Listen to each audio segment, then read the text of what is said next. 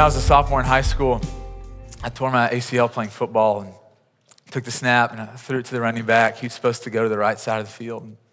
And people were kind of coming up and kept him from going that way. And so I'm kind of bootlegging this way, trying to carry it, pretend like I have the ball. And I end up becoming the lead blocker for this guy. And that's not a good thing if I'm your lead blocker. You don't ever want that. And so I'm going here, and I see he's on my back, and so I go to set my knee to block this guy, and he goes this way. And because I'm not very athletic, I could just throw the ball. That's why I got around playing football. And I set my knee, and he went this way, and I just hear my knee pop. And I knew that it was over, and so they take me to the hospital, and they do all the exams. And you know this, if you've ever had an injury or if you've ever had an illness or if someone that you love has ever had a serious injury and illness, that you go to the hospital and what is it that you really want when you're there? You want them to deal with the issue, right?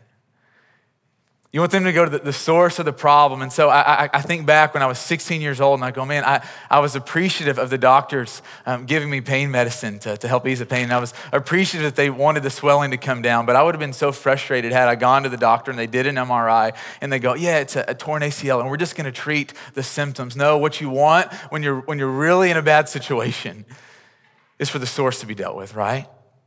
And we all know this in the medical world, maybe it's your parent or maybe it's you, that what we're all after is health and wellness, that you don't just want to be free from pain. You want to be restored. You want to experience life as you were meant to experience it. And we all get this in the medical world.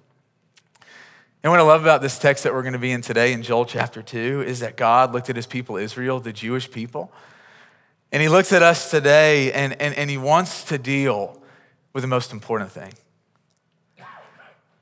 That God that he looks at us like the tender, all-knowing physician that he is, and he cares nothing just about treating our symptoms. He goes, no, I want to deal with the source of whatever's going on in your life. And so what I want to do this morning is I want to talk for a few minutes about this story, what was happening in context. I want to just kind of fill us in on what was going on in Joel chapter 2 and talk about what it meant to them, and then I want to talk about what it means for us today. And so let's talk about what it meant for them. And so the Israelites, the people of God, the Jewish people, when this was written, the whole nation was just so far from God. And we can't, at least from the book of Joel, draw great conclusions as to what their lives were like, what they were doing specifically, but we do know this, that their hearts were so far from God that God had removed the blessing from his people. If you read Joel chapter 1 and the preceding verses in Joel chapter 2, what you would see is that if you looked at the landscape of the nation, that their fields had been ravaged. Their crops were completely destroyed. Another nation was literally marching in arms to destroy and overthrow the nation of Israel. And here's what I want you to understand, that God told his people this would happen. So in Deuteronomy chapter 28, if you were to go back and read it, God lays two beautiful things before his people. He says, hey, if you will be my people, if you will live under this, if you will give me your whole heart, I will abundantly bless you. I'll bless your fields. I'll bless your kitchen pantries. I'm gonna bless your children. I'm gonna bless your womb. Every part of your life will be blessed if you will choose to be my people. I'll protect you from other nations, that you will be safe, that you will be secure if you will only be my people. And he lays out this side of the deal. He says, if you be my people, this is what will happen. He said, but if you choose to harden your heart and go your own way, if you choose to treat lightly my word, if you choose to treat lightly my lordship, here's what's gonna happen.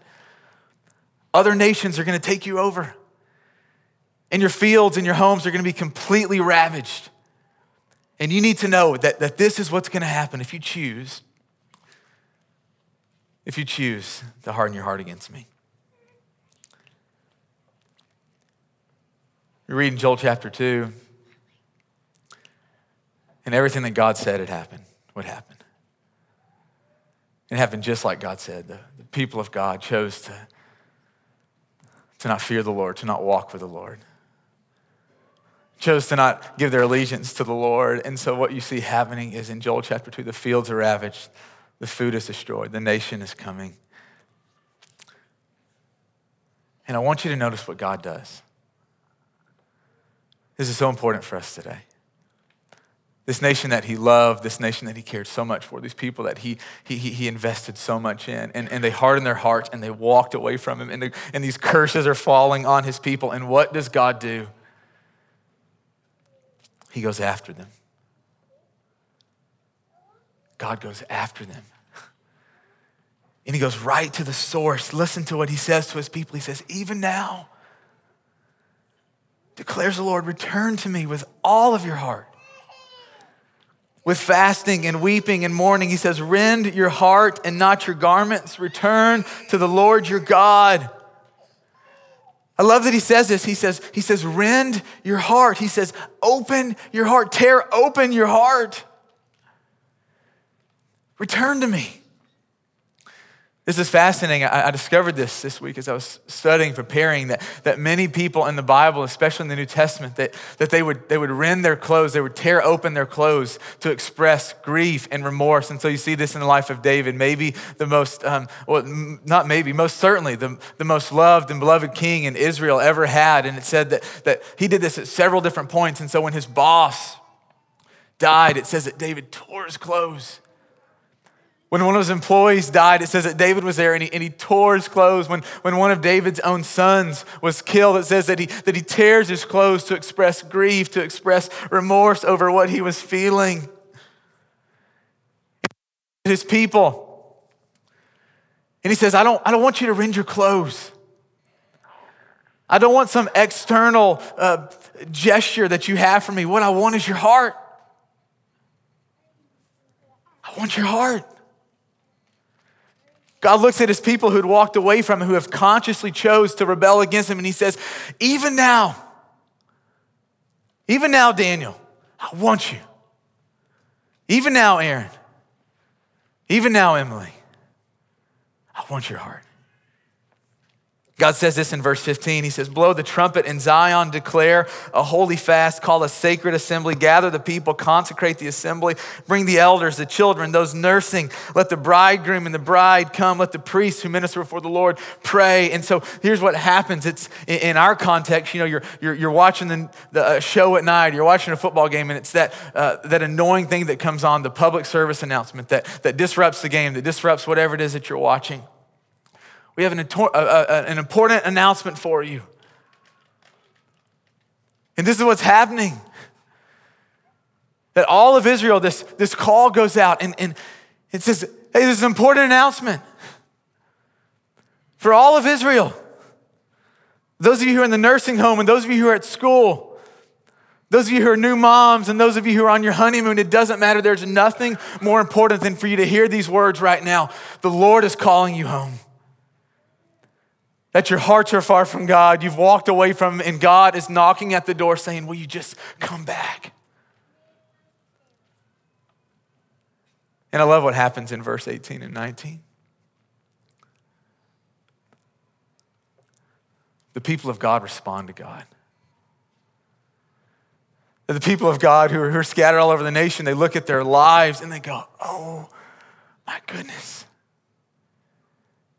I've been playing the game. I've been going through the motion. My heart is so far from God, and yet God is inviting me back.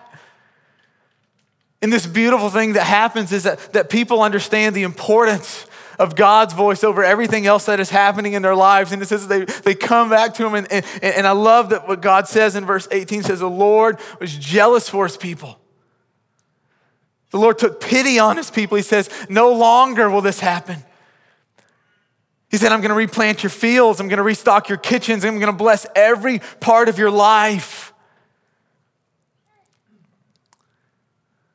And I love this story because we get such a beautiful picture at the heart of God, the invisible God that you and I serve.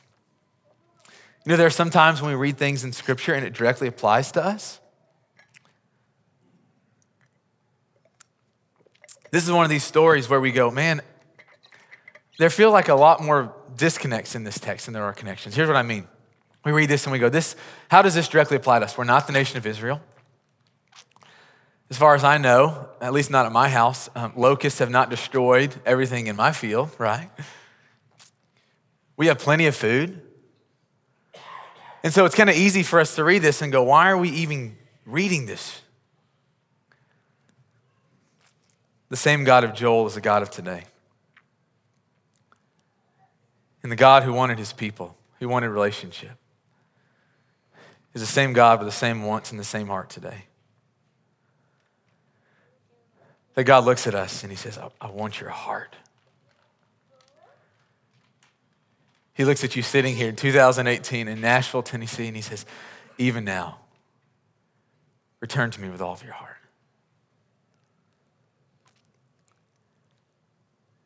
Think about this. Have you ever been burdened by what your sin does to God's heart?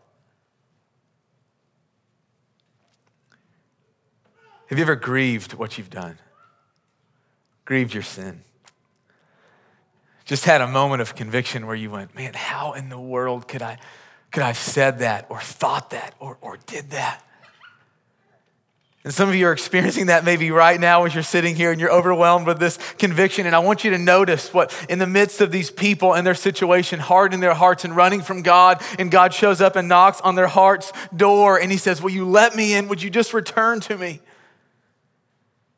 And if God said this to a wayward people, what do you think that same God says to you today? In the midst of your rebellion, in the midst of your hard heart, in the midst of you going, man, I can't believe I did that or said that. Is there ever a place for me back in God's family? In Joel chapter 2 is just this great affirmation. Yes, there is. God's not done with you. Dave said this on Thursday. He said, if you're still breathing, then God is not done with you. Rend your heart.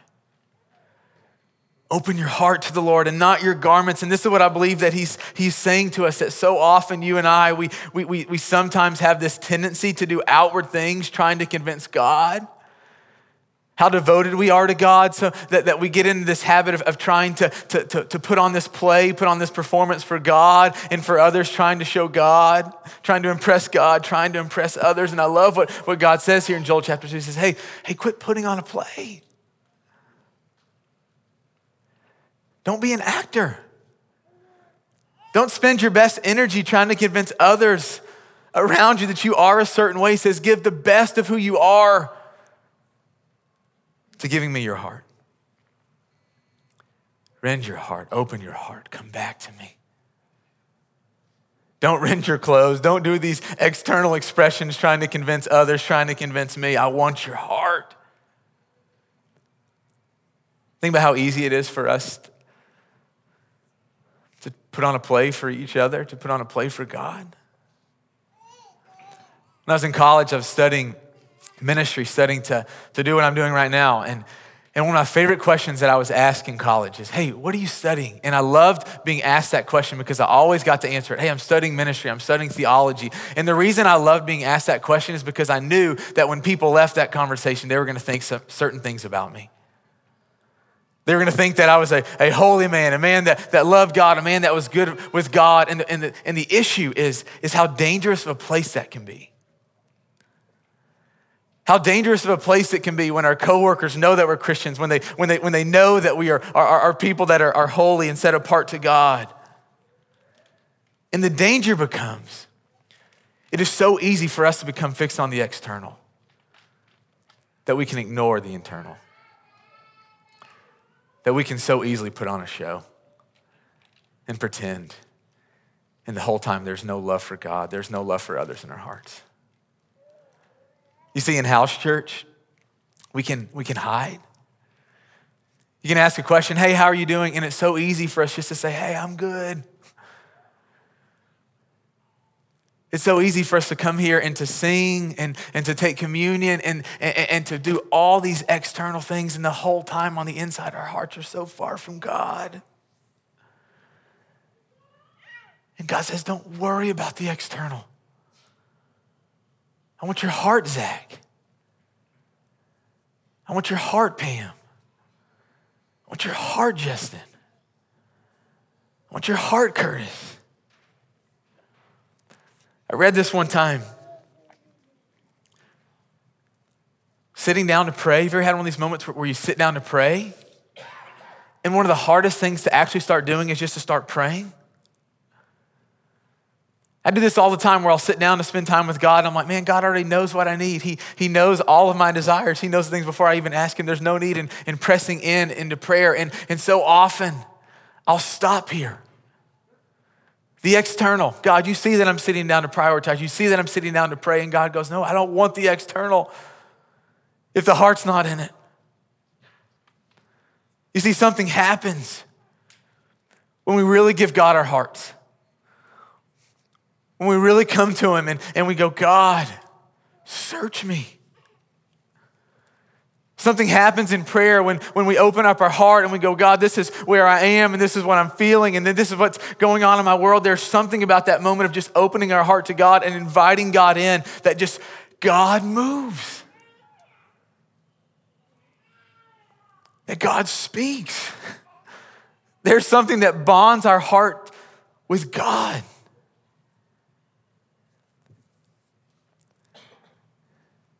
And God always goes to the source. He never treats the symptoms without dealing with the source. I want your heart. Come back. I love that he says this.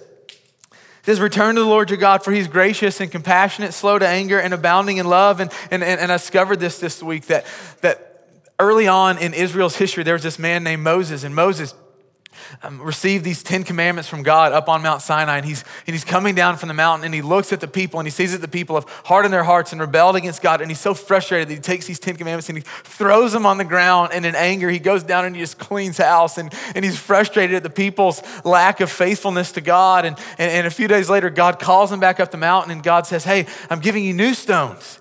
I'm giving you new commandments. Take these back down. And do you want to know what God says to Moses there in that moment? He says, Moses, I am gracious. I'm compassionate. I'm slow to anger. I'm abounding in love. And it's like God is wanting Moses to understand from the very beginning that I am a God of second chances. That when you fail and when you fall, I'm still faithful. That word compassionate, it's the same root word. It means womb. You moms carrying that baby in your stomach.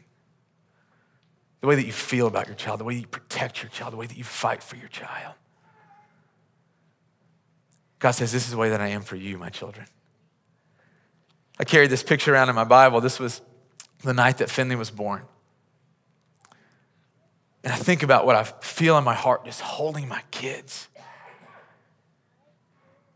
God goes, you got to understand, Casey, and you got to understand, Kent. The way a mom feels about her child is the way I feel about you. That God is intentionally, God is deliberately, God is intentionally and consistently seeking the best for his people. And I love in verse 14, Joel says this, who knows? He may turn and relent and leave behind a blessing. And the reason I love this is because in their day, the people were far from God. And this word goes out that the people need to walk in repentance and come back to God. And I love that Joel says, we don't know what God's gonna do. Our fields are ravaged, we're about to be destroyed, and God has told us these things would happen. He's also told us to repent. And we don't know if God's gonna stop the armor. We don't know if he's gonna restock our pantries. We have no idea what life is going to look like. But what we know is that our hearts want God. And I love this, he says, who knows? And I love this because what he's showing us here is that God is not this vending machine. If God were this way, we could manipulate God to get what we want. In fact, we would end up being gods in and of ourselves. And what this passage is showing us is that our God is sovereign, that our God is free to do whatever our God wants. And the people are running from God, and the call of repentance, the call to come back goes out to the people, and the people respond. And I want you to notice how God replies. He's jealous for his land. He took pity on his people. Why are we talking about this today?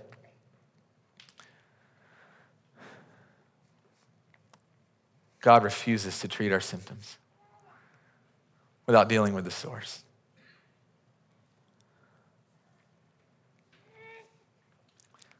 So often we come to God and we're so well aware of our sin, we go, man, I've got this lying issue. I've got this porn issue. I've got this gossip issue. I've got this jealous issue. I've got this anger issue. And sometimes that's true. Sometimes the enemy has just tripped us up. And that's all that is going on. That is the source. But other times we come to God and God looks at us and he says, no, you don't have a lust issue. You don't have a lying issue. You have a heart issue. And your heart is far from me. So come back. Return to me. And I've been asking, okay, God, I know that we come here this morning and there are some people some of you are sitting here this morning and your hearts are on fire from God. And you've been rending your heart for God, that there's nothing that you think about, there's nothing that you talk about, there's nothing more that you care about more than God. Some of you come here this morning and that's the complete opposite. Some of you don't even know who God is and your friend invited you and you're just trying to figure out this whole God thing is real and we find ourselves all in between. And I've been going, God, how do we even take a step towards this? What if our hearts are messed up? And what if there are some big deals that are big issues that are going on in our hearts? How do we even return to you? What does that even look like? This sounds good, but how do we return to you? We can't see you. I know how to make things right with my wife. How do we make things right with you? You know that feeling in your heart when you just want to be with someone? When you just want to spend time with them? This is a couple of you, or some of you experienced a few weeks ago when you went home for Christmas and you go, man, I can't wait to see my grandparents. I just want to be with my mom and dad. I don't care what we're doing, right? I can't wait to get back to Nashville and to see my roommates and get away from my family and be with them or whatever it is. You know that feeling in your heart where you just want to be with someone. You don't care what you're doing. And God's going, that's what it means for me to have your heart. That we learn to love God that way. That we go, God, we want nothing more than just to be with you. Now and forever. I was at a rehearsal dinner for Josh and Callie last week, and I was at the table, I was talking to this girl, and her mom just died back in March, and she'd suffered 6 years fighting cancer, and she looks at me and she says, I'm jealous of my mom. And I'm like, what? She said, I'm happy for my mom. She's like, she's with Jesus. She's like, and that's what I want. And I was looking into this girl's eyes. She's like our age, and she's going, man, I miss my mom, yes, but I'm so thankful that my mom is with Jesus, and that's what I want. And I go, that girl has something that I don't yet have. That you and I learn to long for Christ with everything that we have in our hearts. And that's what revival is. When God's people want God more than anything else. Thursday morning, Merritt woke up early, and I'm sitting in a room, and I'm rocking her, and I'm just praying.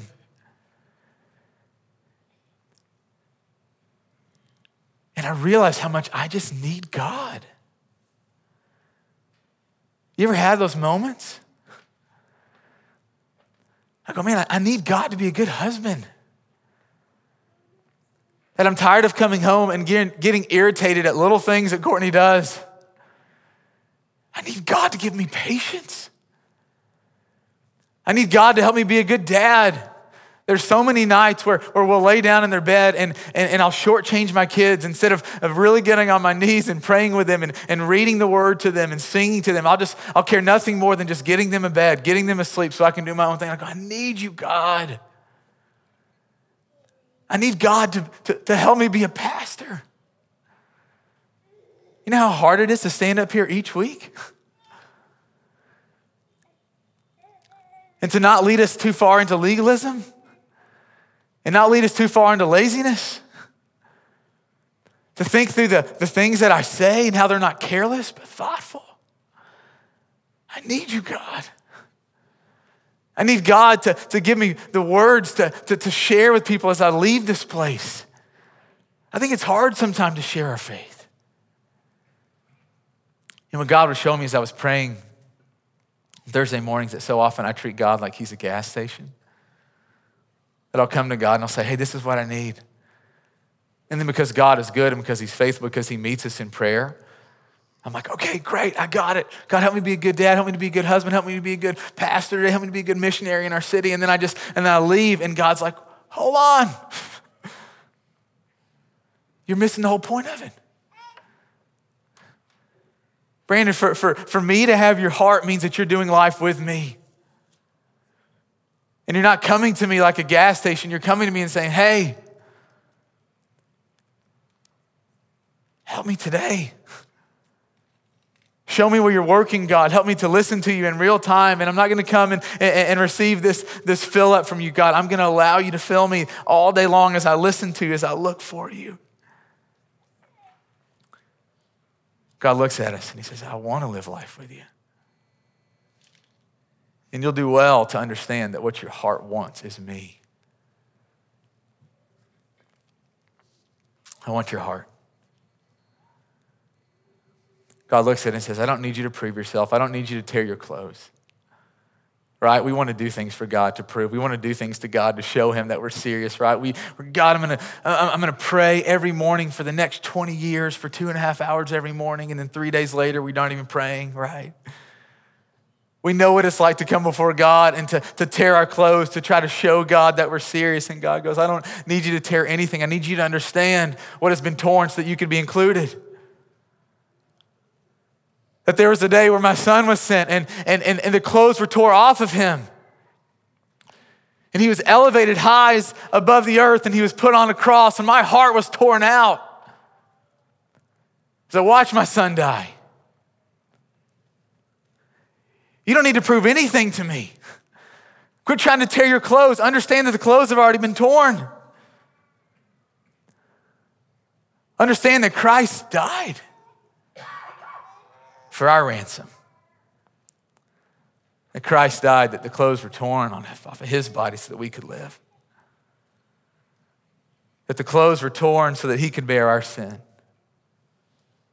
so that we wouldn't have to.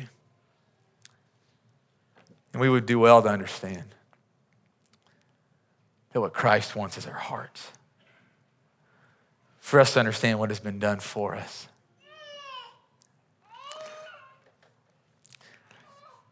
So what do we do with this? I want to let you know about this next season that I hope you'll join me on as a church family. 2 weeks from today, starting on January 28th, I want to invite you with me and with our other campuses into a season of prayer and a season of fasting. 2 weeks from today, I want to invite you to with me, for a month to come before the Lord together,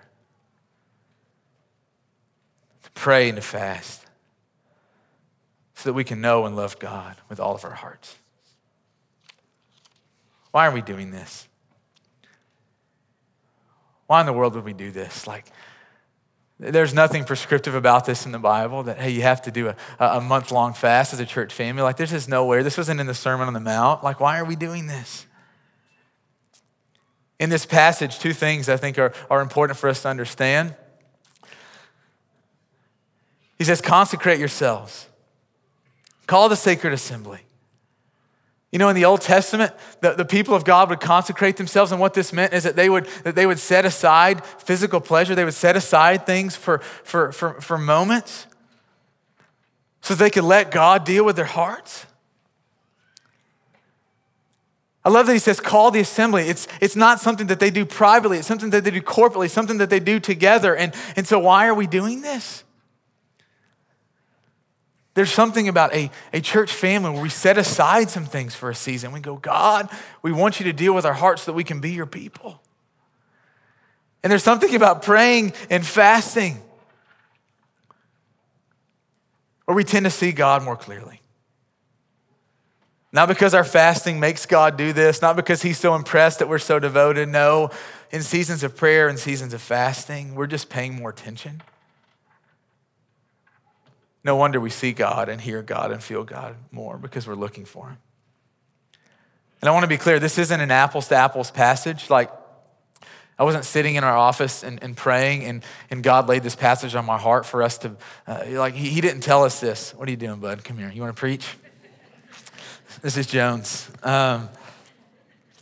He didn't tell us, hey, consecrate yourselves and declare a fast because you're so sinful and you're so terrible.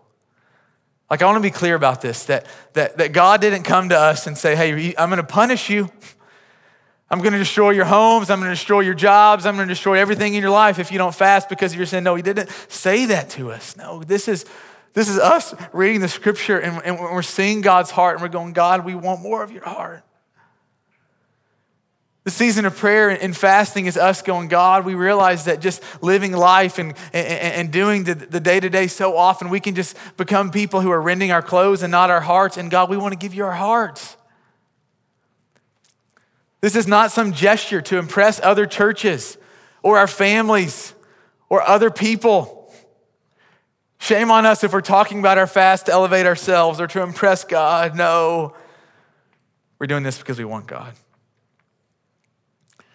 And so for a season, I'm going to invite us to set aside some things so we can have some better things. When I was saving up for a ring for Courtney, I set aside a lot of things for a much better thing. We're going to call this Fast Forward. It's what we called it last year. On our website, there are all kinds of resources. Dave wrote an ebook last year. He wrote a book and also recorded an ebook, and it's just fantastic about what a fast is. Some of you guys never fasted before. Some of you never even heard of a fast, and that's totally okay. There are all kinds of blogs that were written last year that are going to be written this year that will be helpful on how to conduct a fast, how to prepare for a fast, all the different types of fasts that there are. Some of you will choose to fast from something for 30 days. Some of you will choose to fast from food for 1 day a week for the 30 days that we're doing this, or for the month long that we're doing this. Some of you will choose to fast in different and various ways. And I encourage you this week to look into the resources that are on the web. It's going to be incredibly helpful for us as a church family to make the most of this season. Last year as a church family, we all got together. So campus over at Ruby and Cannery and here at Marathon, we all got together. And this year we're not going to be doing that. Instead, we're just going to be meeting here at Marathon. And Cannery's going to be at Cannery. And we're doing this because we want to do this together. We want to look the same people in the eyes every week and connect with them. And so this is what it's going to look like this week. And so I want to invite you to start praying, to start doing some research into praying and fasting, to start asking God what he might want you to do, how you can participate. But that's in 2 weeks. What about today? I'm going to invite the band back up, and they're going to just play some music. And what I want to do is give us 5 or 6 minutes just to do some assessment. I invite you to pray. I invite you to listen. I want you to think. And I want you to wrestle with 2 questions. The first question is this: how are you and God? Be honest. You don't have to hide. God already knows it. Be honest with yourself. How are you and God? Does God have your heart? Are there some things in your life that are prohibiting intimacy? Are there things that you do need to repent from? Are there ways that you're just you're setting up places in your heart and your life that are keeping God from moving? So as they're playing, I want you to just take some time by yourself and evaluate, how are you and God? And the second question I want you to think about is, where do you want to be? Yeah, where do you want to be? And so this is where you are. Where do you want to be? Where do you want your heart to be? And so I want to pray for us. I'm going to give you 5, 6 minutes just to think, to pray, to listen, and then I'll get up and I'll send us into communion. Does that sound good? Let's pray. So God, thank you for today. Thank you for your word. God, if I said anything that is not from you, God, if I did anything, if my motives were any other than just to elevate you, would you just forgive me? God, I pray that you would move, that you would speak, God, as we humble ourselves and come before you. Would you help us to be honest? And God, would you speak and would you move? And so, God, we just invite you in, Holy Spirit, to speak to us right now as we just take some time to listen and to assess. So let's sit in silence for a few minutes and pray.